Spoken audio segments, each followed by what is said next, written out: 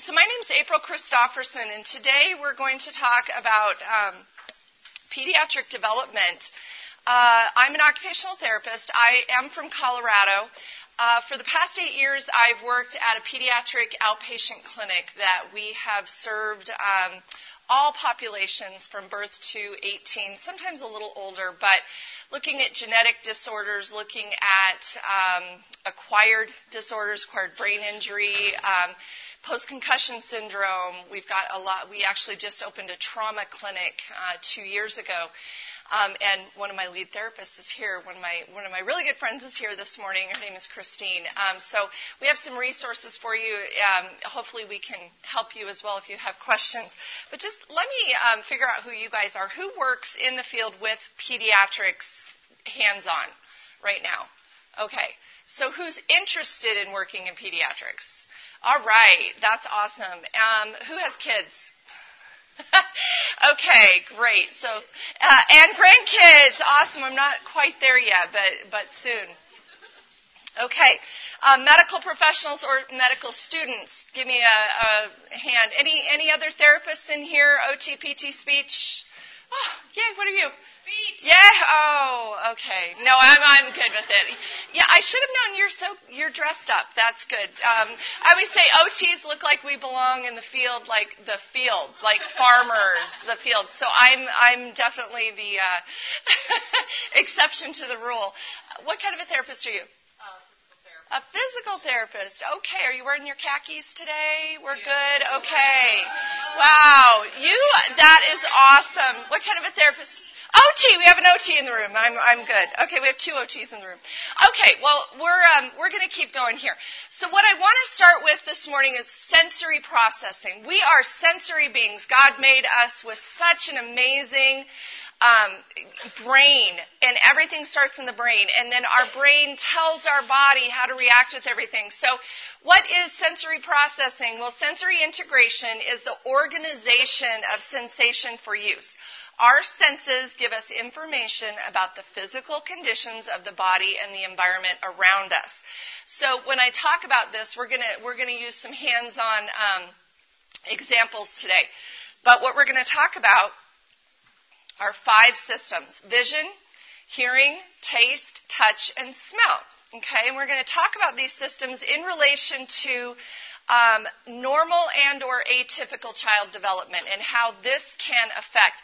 And some of you who have young children yourselves, or you work in the field with children, or you have ever been to Walmart at 5 o'clock on any weekday, you will have seen some of the things that I'm talking about. So what I like to explain this is like a sensory superhighway. The brain locates, sorts, and orders sensations, somewhat like the way a traffic light directs moving cars. When sensations flow in a well-organized or integrated manner, the brain uses those sensations to form perceptions, behaviors, and learning. But when the flow of that traffic or the sensation is disorganized, life can be like a rush hour traffic jam. And we're going to talk about this in relation to neuro. So neuro is obviously brain. And again, I mentioned this at the very beginning. Your brain directs your body to do everything it does. I cannot drink my coffee without my brain sending signals to my core to activate, to stabilize. Because if I'm moving around like this, it's going to be really hard for me to drink, right? So I have to activate my core. I've got to stabilize my shoulder. I've got to extend my arm. I have to have just the right, angle. And I'm not a math person, so holy cow! If I had to do math in my brain, like this is the angle you need for your cup, your brain is doing those things in milliseconds, okay, and sometimes in microseconds. You're not even thinking about that. And when this is disrupted, for any reason, if you are distracted. Have you ever, we're all tired. So if you go to the airport on Sunday and you've got lots of stuff going through your brain and you maybe haven't had a lot of sleep and you're just full to the brim, and there's an escalator, and you try to get on the escalator, how many of you are going to have to pause before you actually step on that escalator, right? Because your sensations are overflowing, okay? Maybe you're tired. Maybe you're thinking about something else. There's a lot of reasons. Maybe you're hungry. When we talk about sensory processing disorder, I talk about this in relation to what I call Sam's Club on drugs. Okay? So we are going into the holiday season. And if you dare go into Sam's Club on a weekend, like on a Saturday or something like that, and you think, I'm just going to run in and get milk, or, I just have a couple of things to get. Well, hold on to your seats, because there is going to be a lot going on. A child who has sensory processing disorder, it's like Sam's Club on drugs every day. So if I were to tell you, okay, here's the plan. We're going to go to Sam's Club on a Saturday morning at 9 a.m. We're going to sit down in the middle of Sam's Club, and I am going to put up a whiteboard, and I'm going to teach you a new calculus equation. And I'm going to test you on this an hour later. So you have to sit there, and you have to learn this new math equation. Okay, for me, the word math, just my heart rate goes up a little bit, because I married a guy who's good at math. That's how I'm good at math. I married someone who's good at it, so I don't have to do it, right? We all know our weaknesses, but a child who has issues with sensory processing, they're going to sit there, and there's going to be any number of things. So when I present this word picture to you, and I tell you, you're going to have to sit in Sam's Club, and you're going to have to sit there and learn this equation. What goes through your brain? What are you starting to feel like if that was really you? Your heart rate might go up. You might start to feel like, I can't learn in this environment. There's too much noise. There's too much smell. There's too many lights. There's too many people. So a lot of us would want to escape that, right? Like if I could just get to a quiet place, I could learn, right? I could actually sit down and maybe focus on this. So maybe what we do is we try to climb under the table. Okay? Or we consistently have to go to the bathroom. I'll just be in the bathroom. I'll just be in there for a minute. I just need to escape for a minute. Okay? So our coping mechanisms set in, and we don't even realize it. But a child with sensory processing delays or sensory integration, that is every moment of every day. That high stress of sit there and learn this and know you cannot move. I'm sorry, we have 25 other people in this classroom, and you're one of them. So if you need to go to the bathroom, we will have a break in 2 hours. Okay? That is school in America, but we also see this in that children will hold it together. I have 4 kids of my own. Now 23, okay, let me think about this. 23, 21, 19, 14. I have to do it in a row or I forget. So when my 23-year-old was in school, he would hold it together. We homeschooled him for quite some time because he couldn't hold it together as a youngster. But when he got older, into high school, he would hold it together in school all day. And then he would come home and punish me. Okay? So I felt good because I thought, well, I raised him right. He can hold it together around, peers and teachers, and he's respectful. But boy, when he got home, it was tough. And that's the other part that we see with sensory processing disorder is a lot of these kids will hold it together, and then the family suffers. So if you are working with families who say, the teachers say he's great, or when he goes to Sunday school, he does just fine.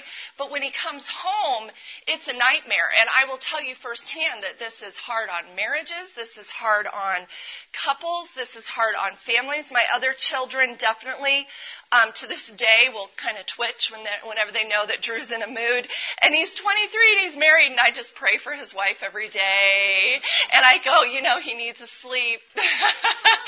And he needs meals like every 3 hours. Like, I've learned this about him. But it doesn't just go away. We learn to cope. So another thing that I like to explain this at is, does anybody in here have any quirks? Do you know what a quirk is? So, I'll give you an example. If my feet are cold, I cannot sleep.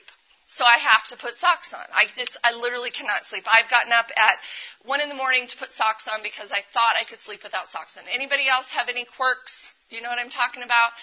That, you separate your food into different piles. Maybe when you're putting gas in your car, you have to stop on 0 or 5. or 3 or whatever that number. Yeah, I'm seeing some nods. Okay. What are some other quirks? People that have feeding, like I can't eat onions. I love Mexican food. You put an onion that has enough of a texture in it, I will gag. Okay, so there's little things like that, and these are quirks. And as adults, we laugh about those, right? We're like, oh yeah, that's just a quirk. That's just me. I'm just kind of weird. And we have to kind of be careful who we tell those to, right? Because people do start to look at you a little funny. And then they're like, maybe we shouldn't leave our kids with them anymore. Maybe we shouldn't, maybe we're busy on Friday night. So we laugh about those, but children who have quirks, we call them issues. So they have an issue. They have a feeding issue. He has an issue with jeans. He can't wear jeans. That's his issue. Well, maybe he just doesn't, any of you get bugged by tags or the little seam on your sock? Okay, a child who has sensory processing disorder, that's that Sam's Club on drugs I was talking about, okay? That little seam in the sock is enough to throw them into overdrive, and that's when you see the behaviors come on. So just as we need a metabolic diet, we need fruits and vegetables, we need proteins, we need grains, we need water, we need everything to keep our bodies physically in health, we also need sensory nutrition. When I talk about sensory nutrition, we all have a rhythm, and it starts with your circadian rhythm. Your circadian rhythm is your sleep-wake cycle, okay? If you are, and anybody in here a little bit sleep-deprived today at all? Okay, I've got some students here that are sleep-deprived. That's probably a habit for you.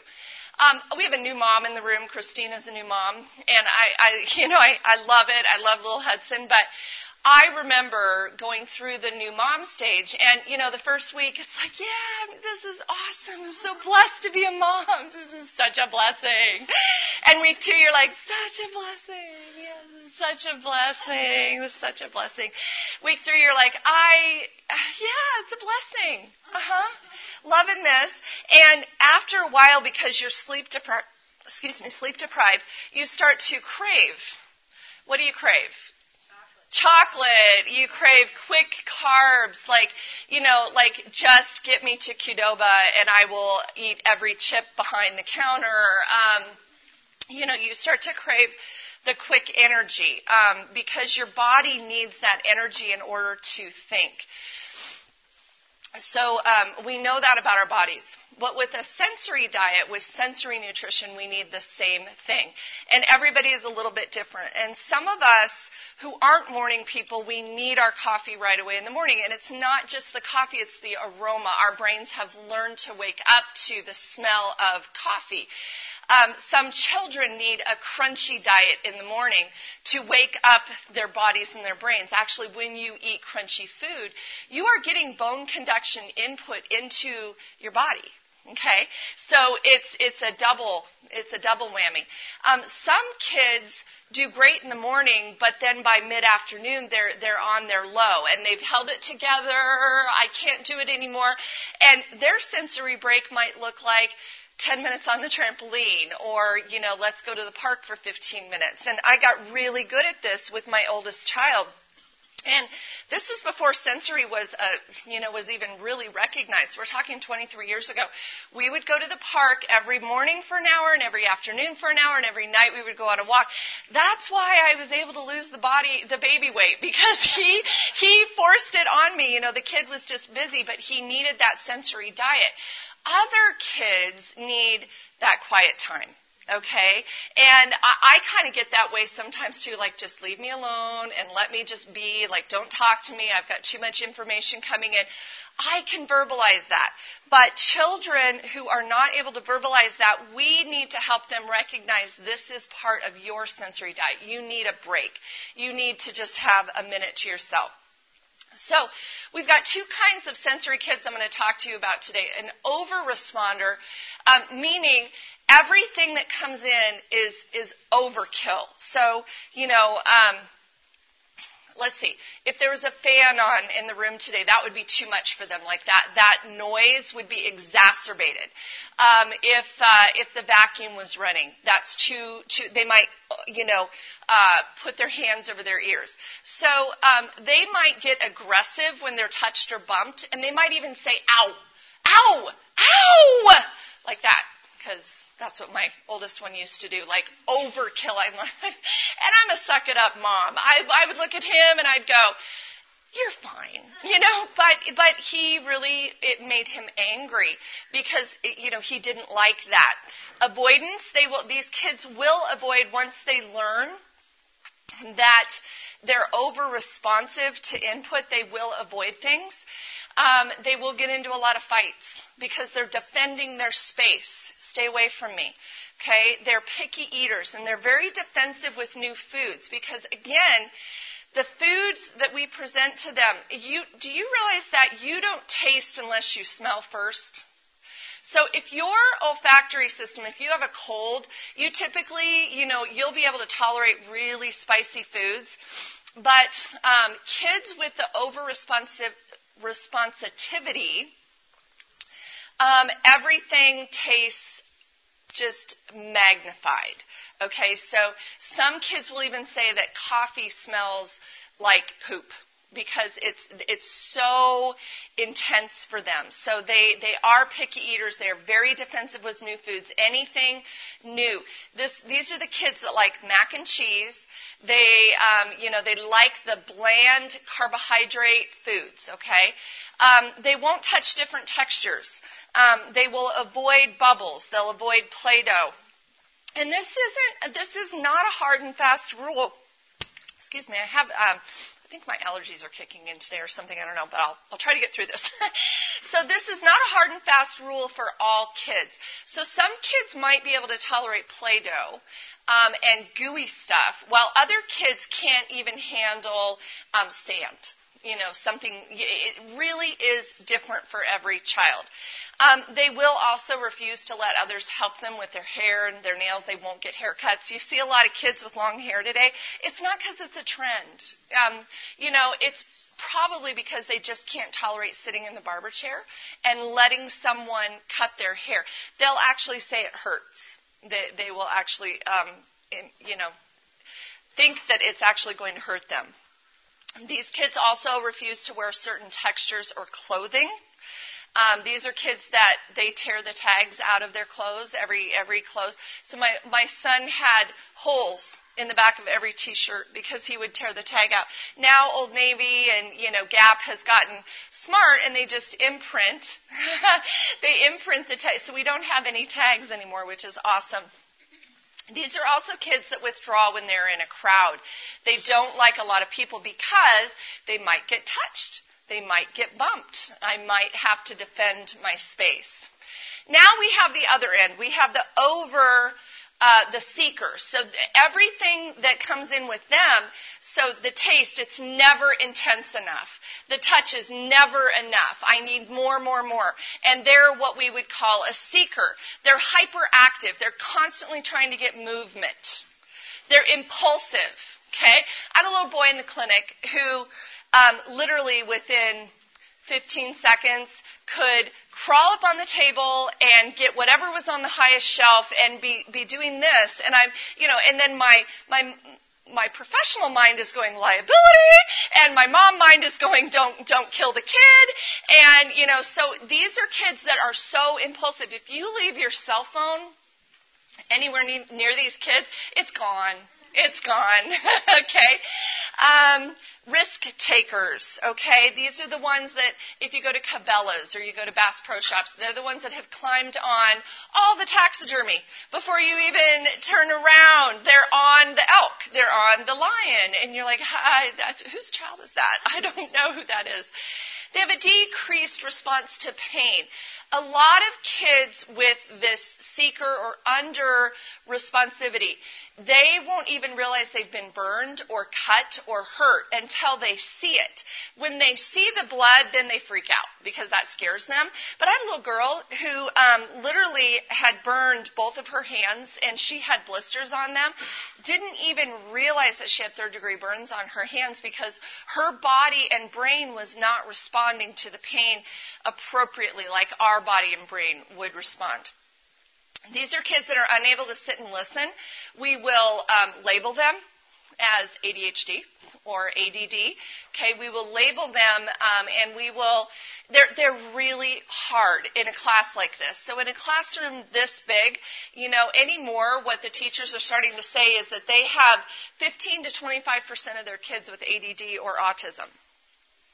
So what I would like to know is it under responsivity? Are they seekers? Are they sensory seekers? Or do they truly have a brain, anomaly or something atypical that is causing them to not be able to pay attention? Is it a neuroprocessing thing or is it a sensory thing? And these are things that we have to determine. These are also kids who don't know where they are in space a lot. So they're clumsy. They're falling down a lot. Like my kid always falls. My number 4 kid, he's a great athlete, but he was not and he's also a sensory kid. He had so many bumps and bruises on his head when he was little. And after a while you start to think someone's going to think I'm beating my child.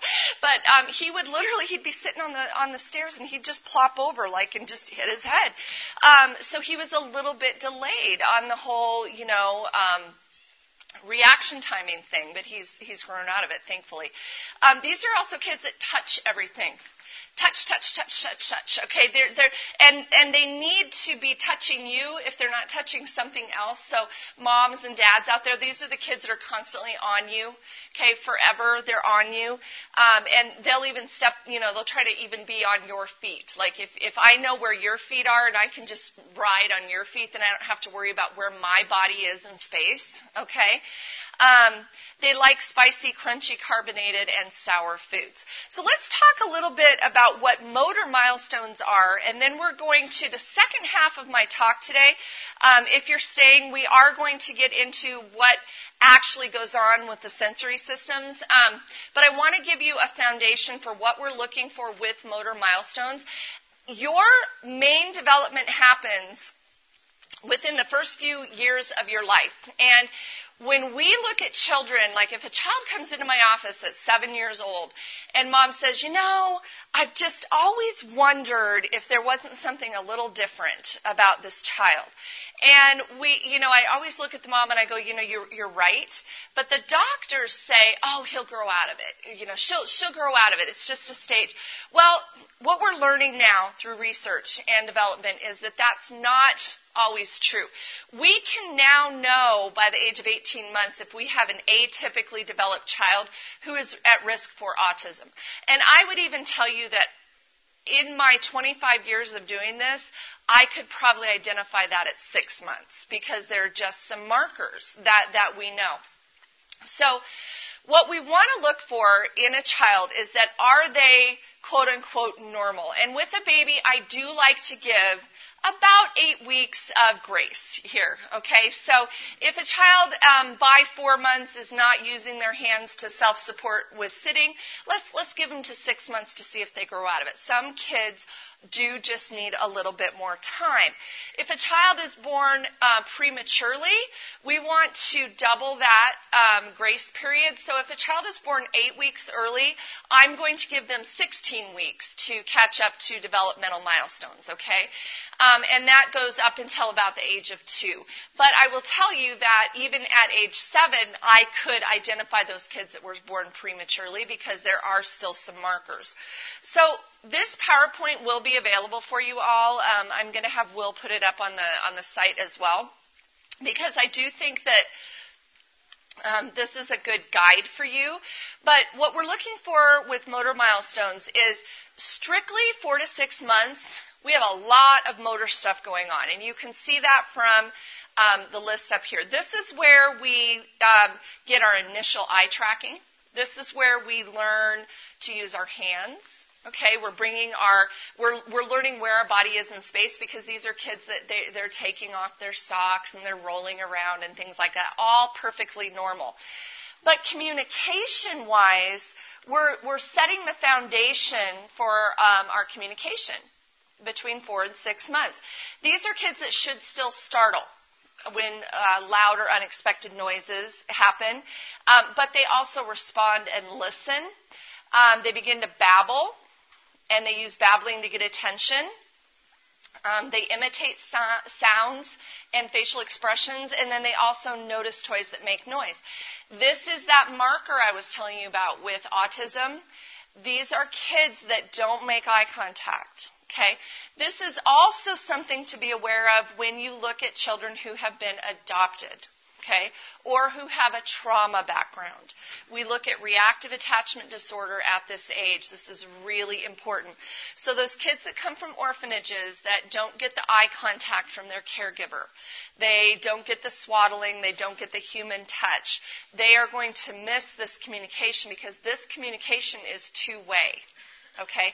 They are responding to noise and communication, okay, in their brain. From 7 to 9 months, we're developing a lot of motor milestones. We're starting to use both hands now to pick up toys and explore toys. If at this age we are if we've created a dominance, if I have a mom who brings in a 7 or an 8 month old and she says, well, he is right-handed already. He's right-handed. And I'm like, not good, because you shouldn't be right-handed by 7 months, okay? You should be using both hands.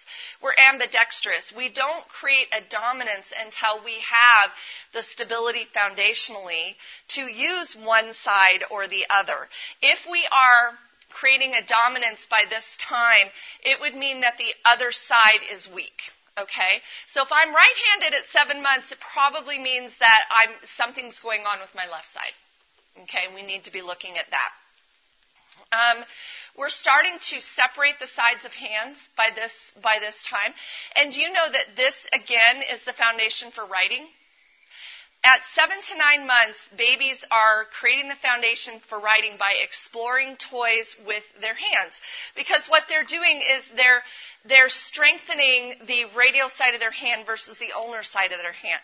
Okay, so whereas at 6 months we were grabbing everything in a raking motion, now what we're doing is we're starting to separate, and I'm going to stabilize the pinky side of my hand. I'm going to start using the thumb and first finger side of my hand, okay?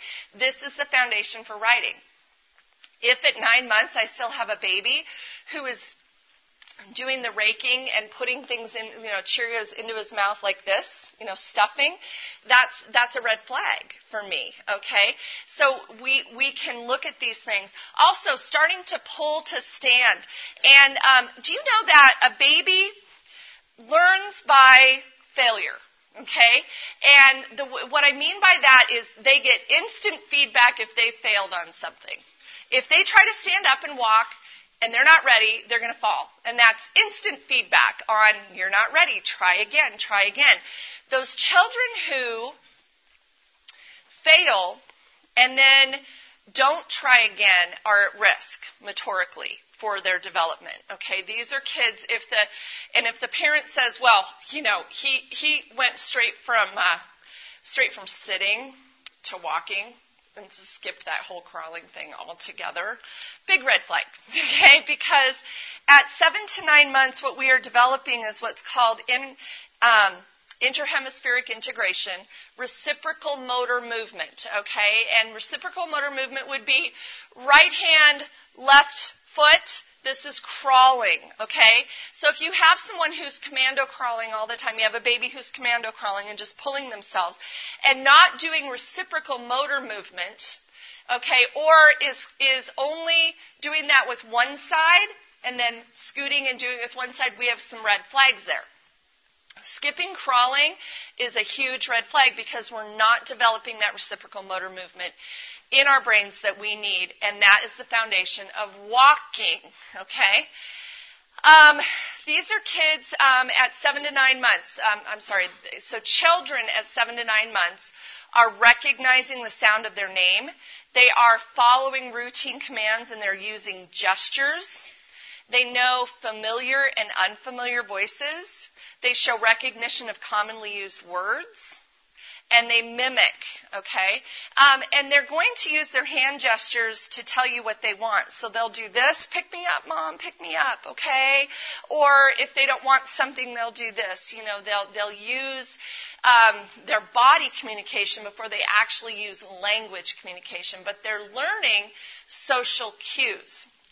So a child who is at risk for autism will not communicate at all in those ways. Okay, so these children are not going to tell you what they need. They might just sit and scream. And then it's up to you to go, okay, Jeopardy, what is it today? You know, what is it right now that they might need? Also, they're going to show recognition of commonly used words. No. Or dog or dada. You know, by this age, most kids know the commonly used words in the home and whatever that looks like. Motor milestones up to 12 months, we are going to start standing alone, taking steps, sitting unsupported. We should be clapping by now, and we are going to be using our thumb and finger to pick up tiny objects. So instead of picking up 2 or 3 Cheerios at once, we're going to be picking up just 1. Communication, 10 to 12 months, this is when communication is really starting to kick in. And the reason I'm talking a little more about communication is I think that motor milestones are much easier to check off. Even though I'm an OT and I know more about motor, communication milestones are the precursor to a lot of the genetics. Yeah, my speech therapist is over here going, yay! But they are the precursor to a lot of what we're seeing genetically. But I would even tell you that you could identify trauma issues. You could identify, again, that reactive attachment disorder. You could identify autism just by the communication that is missing in these children at about a year of age. And so if you're working with children or you're working in the field and you start to see someone or a child who's just a little different, or the mom, you know, as parents, we want the best for our children. And so even with my kids, I would not necessarily make excuses, but I would speak for my oldest son, and I would say, oh, you know, he just doesn't like strangers, or you know, oh, he's just tired right now, or whatever it is, to make up for the fact that he was having a complete meltdown, you know, in the back of Walmart. It always happens when your cart is full and the line is long and you're in the back of Walmart, you know, or something. But they have a very difficult time communicating. Typically developed children will start to respond to simple directions. They'll produce long strings of gibberish called jargoning in social communication. They'll start to imitate, say 1 to 2 words. They're babbling, and they pay attention to where you are looking and pointing. Children who are at risk are typically very quiet. Okay? They're not going to be babbling. They're not using jargon. They are quiet. Okay?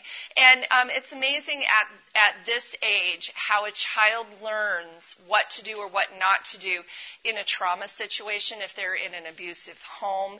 If any of you are working in the inner cities and you're working, you know, with just really rough neighborhoods, children learn really, really, really quickly how to self-regulate and not speak or not,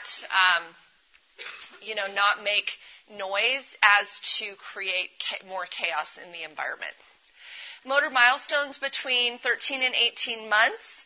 We are starting to use everything that foundationally we have created up to this point. So we're walking independently. We're squatting to pick up a toy. This is where we can really see if there is weakness in one side of the body or the other. You have a child who has a really hard time with what I call the balance task. So a child should be able to squat. You see that all the time. They're able to squat and pick up a toy. And, they're like little weebles wobble, but they don't fall down, kids, and they should be able to do that. Also, with fine motor tasks, they are starting to scribble. These are kids also that are great with doorknobs. Okay, by this age, we should be able to open any door or any cabinet. This is, again, the precursor for fine motor and writing skills, because at this age, we are learning to dissociate our wrist movement. Okay, and if we don't have wrist movement, then we are going to write like this. Okay, and we do see that with children who have delays with writing is they use a whole arm movement, because way back when, at about 15 months, they weren't dissociating or breaking up the pieces of their body. So at this age is when we really start to break up the pieces of our body. So arm dissociates from our body. Neck dissociates from head.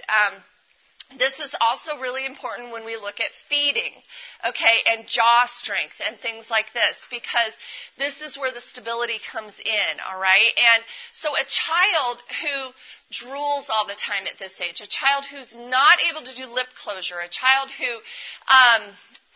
is only eating soft foods and not actually chewing, those are red flags, okay? There's something else going on. We might call that a low-tone child. A low-tone child, again, is at risk for any other atypical development or diagnosis that we will be talking about a little bit later today. Drinking from a cup without slobbering too much, I mean, we expect a little bit, but, you know, and here's the thing. From a very early age, you can tell these kids, because it's how they suckle on a bottle or a nipple, if they are able to latch on and if they're able to do lip closure. That's the beginning of this. By this age, we know if there's some abnormal development because their feeding isn't going as well and their fine motor. Communication, it's really ramping up. They're recognizing the sound of their name. They're participating in two-way communication, using hand movements, showing recognition of commonly used words, and they are doing a lot of mimicking of facial expressions and gestures. By 19 to 24 months, these kids are now using, our kids, by about 2 years of age, they're using everything that they should have learned by now. So they are scribbling. They are turning knobs. They're able to do these things independently. Self-feeding with minimal assistance. They are bringing utensils to their mouth. They're holding and drinking from a cup. Kids by the age of 2 who aren't using utensils, red flag. Okay? Kids by the age of 2 who are still on a bottle, red flag, because they're suckling, they're not drinking. There's a difference between a suckle and an actual drink, okay? At age 2, we want to break that suckle pattern, okay? It's one of the reasons why pediatricians tell you not to use a binky after a certain age, because it reinforces the suckle pattern, okay? By the way, that's my number 3 kid who's now 19, and he was the cutest baby. I always say this. He was the cutest of all the 4 of them. All 4 of them know this, and he knows this, which is not to his advantage, but he's just such a fun kid. Okay.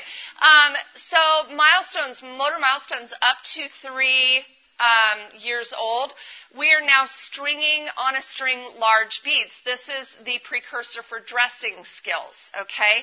Turning single pages of a book. Snipping with scissors, okay? And when I talk about scissors, I'm not talking about give your 3-year-old scissors and let them snip everything in the house and see if they're normally developed. No, because I did that. Actually, I didn't. But when we brought our second daughter home, my oldest son took the scissors and cut all of the corners off of all of my throw pillows on all my couches and gave all the stuffed animals a haircut. So I'm like, great, you're developing normally. There's that. And I get to redecorate. So there's that, right?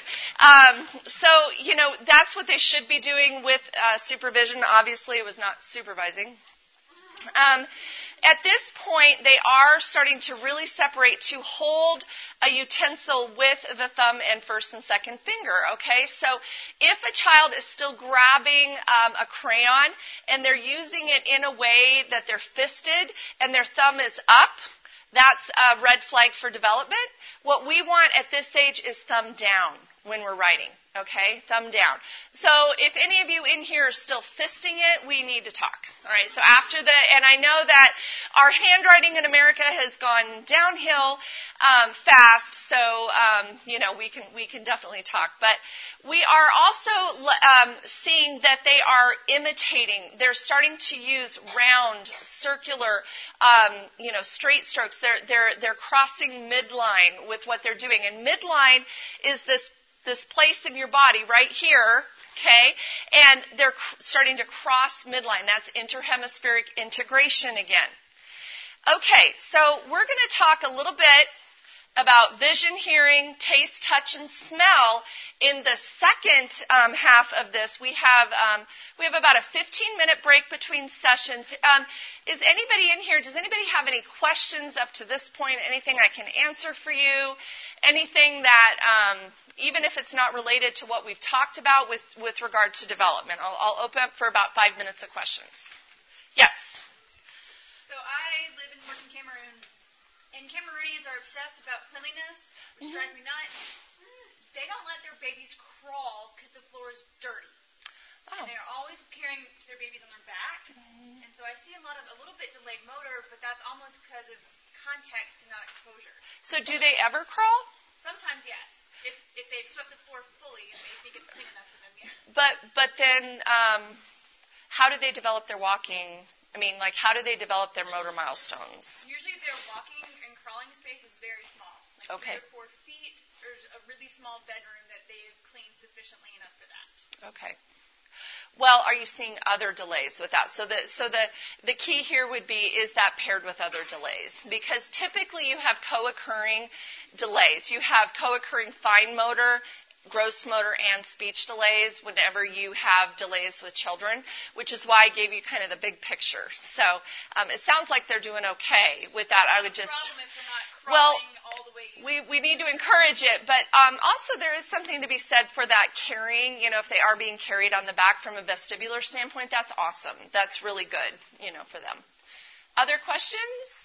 Yes. I'm just wondering if you see a difference in treatment or recovery based on the cause of the delays. If it's something that they appear to be born with and they're in a healthy family that's taking care of them versus a trauma situation, or if they were born prematurely and so there's possible injury or something. Is there a difference in the cause and then the outcome and the treatment? Oh, absolutely. So your neural pathways in your brain develop, specifically to you individually. And we can have 2 brain-injured kids with the same area of the brain damaged and have 2 completely different outcomes. So one of the things that we have to recognize is that there is not a blueprint for this, that every child will recover differently. I mean, there are miracles happening all over. God can heal, and He can do amazing things. But sometimes that's not the path for some children. So, yes, absolutely.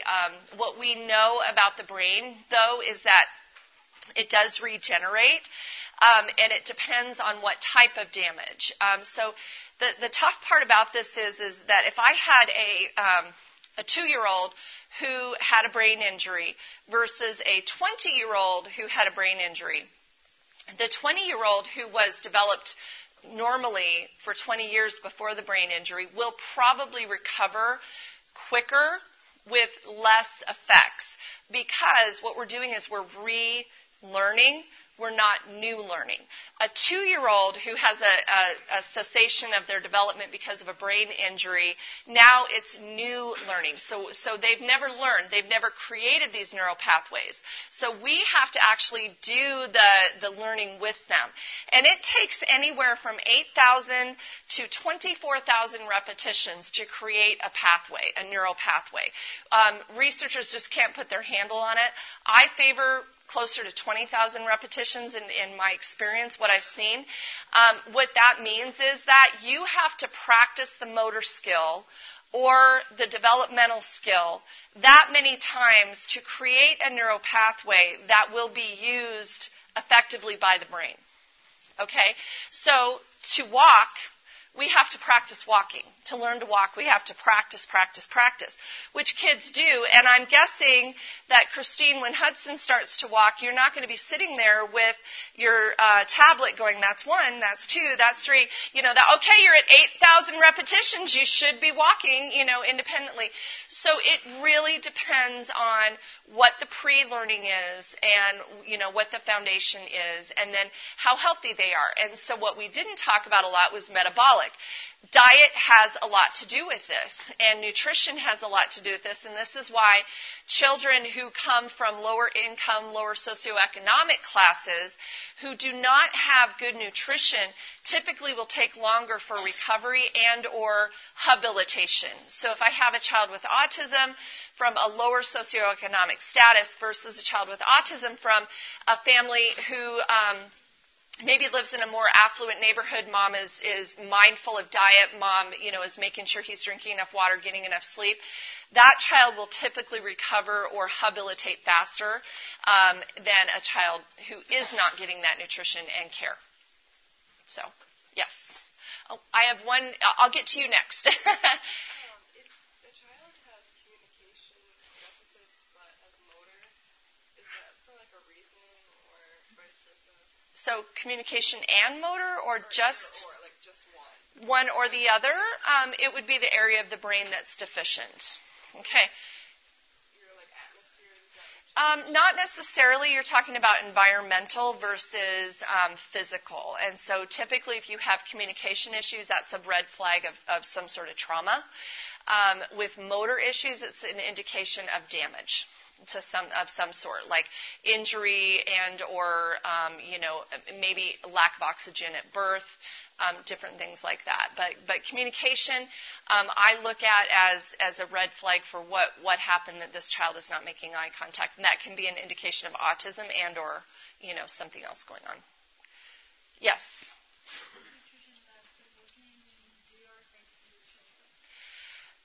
So what she's asking, for those of you that maybe couldn't hear her, is that they're seeing a lot of cerebral damage from malaria, and it's cost prohibitive for these families to stay in the hospital, receive care at the hospital. I'm guessing travel is an issue as well if they live farther away from the hospital. So this is a worldwide problem. I will tell you, in affluent America, sending parents home with home programs who knows what's going to happen. Usually it's not followed through with. It's a great idea. There's not a great model for this. However, I will tell you that we are in the age of technology, and so that now one of the models that we are using here, even for children who are being homeschooled, would be that teletherapy. So it's, you Skype in and you meet with your therapist, and your therapist watches the movement patterns of the child, watches the communication patterns of the child. And we're actually, trying to, Christine and I have had many conversations about this. Actually, her husband has started these conversations, like there has to be a way to introduce therapy like this to these families that can't afford it, that, don't live near the hospitals. So my advice to you would be just, home programs that are concise but simple. And they're very well laid out, so it's not overwhelming. Most parents will tell you that I just couldn't do it; it was too complicated. And if we complicate things, what we want is the child exploring their environment, and that's a problem in Cameroon when they can't explore their environment. But if you can get them to explore their environment in a safe manner, and then give them these motor milestones of, here's what we're looking for. The next time you come back, we want to see that the child is crawling right, left, or simple milestones. Don't get caught up on the details, is what I would tell you. But no, there's not a perfect model, and I wish that there was more resources. Yeah, I know. It's not really the answer you wanted, is it? Okay, so if anybody needs to leave, go for it. Otherwise, I can keep taking questions. Yes? So a 6-month-old is commando, or 6 or 7, 8-month-old is commando crawling. What do you do about that? I mean, early intervention at that age, or do you just... Yeah. From that Yeah. flag. So, well, both. You want to give them a couple of months to catch up, maybe. Start to kind of there are ways to get them into a little ball. And what you're going to do is you're going to facilitate that movement pattern that you want. Yeah, you're going to facilitate it, and you're going to try to get them doing it. If they're not able to grasp it, if they're having a really hard time with it, at that point, I would seek a physical therapist or an occupational therapist who could give you a little more developmental, foundational information. So say that I made a referral, and say we're at 36 months old. Is that early intervention? I mean, is that kid already? Is it too late? No. Always, absolutely. I would say. So at 8 years of old, that kid's going to be far better off, far further ahead. Absolutely. Yes, and that's the magic, not the magic, it's the blessing of how God created our brains. 25 years ago, they told us that if there was damage to the brain, you need to just not worry about it. Stimulation, and you have to drive the timing in the brain. You have to drive the motor planning and timing. That's the foundation for everything. So, good question. Thanks, everybody, and if you're staying for the next one, we'll start in about 7 minutes.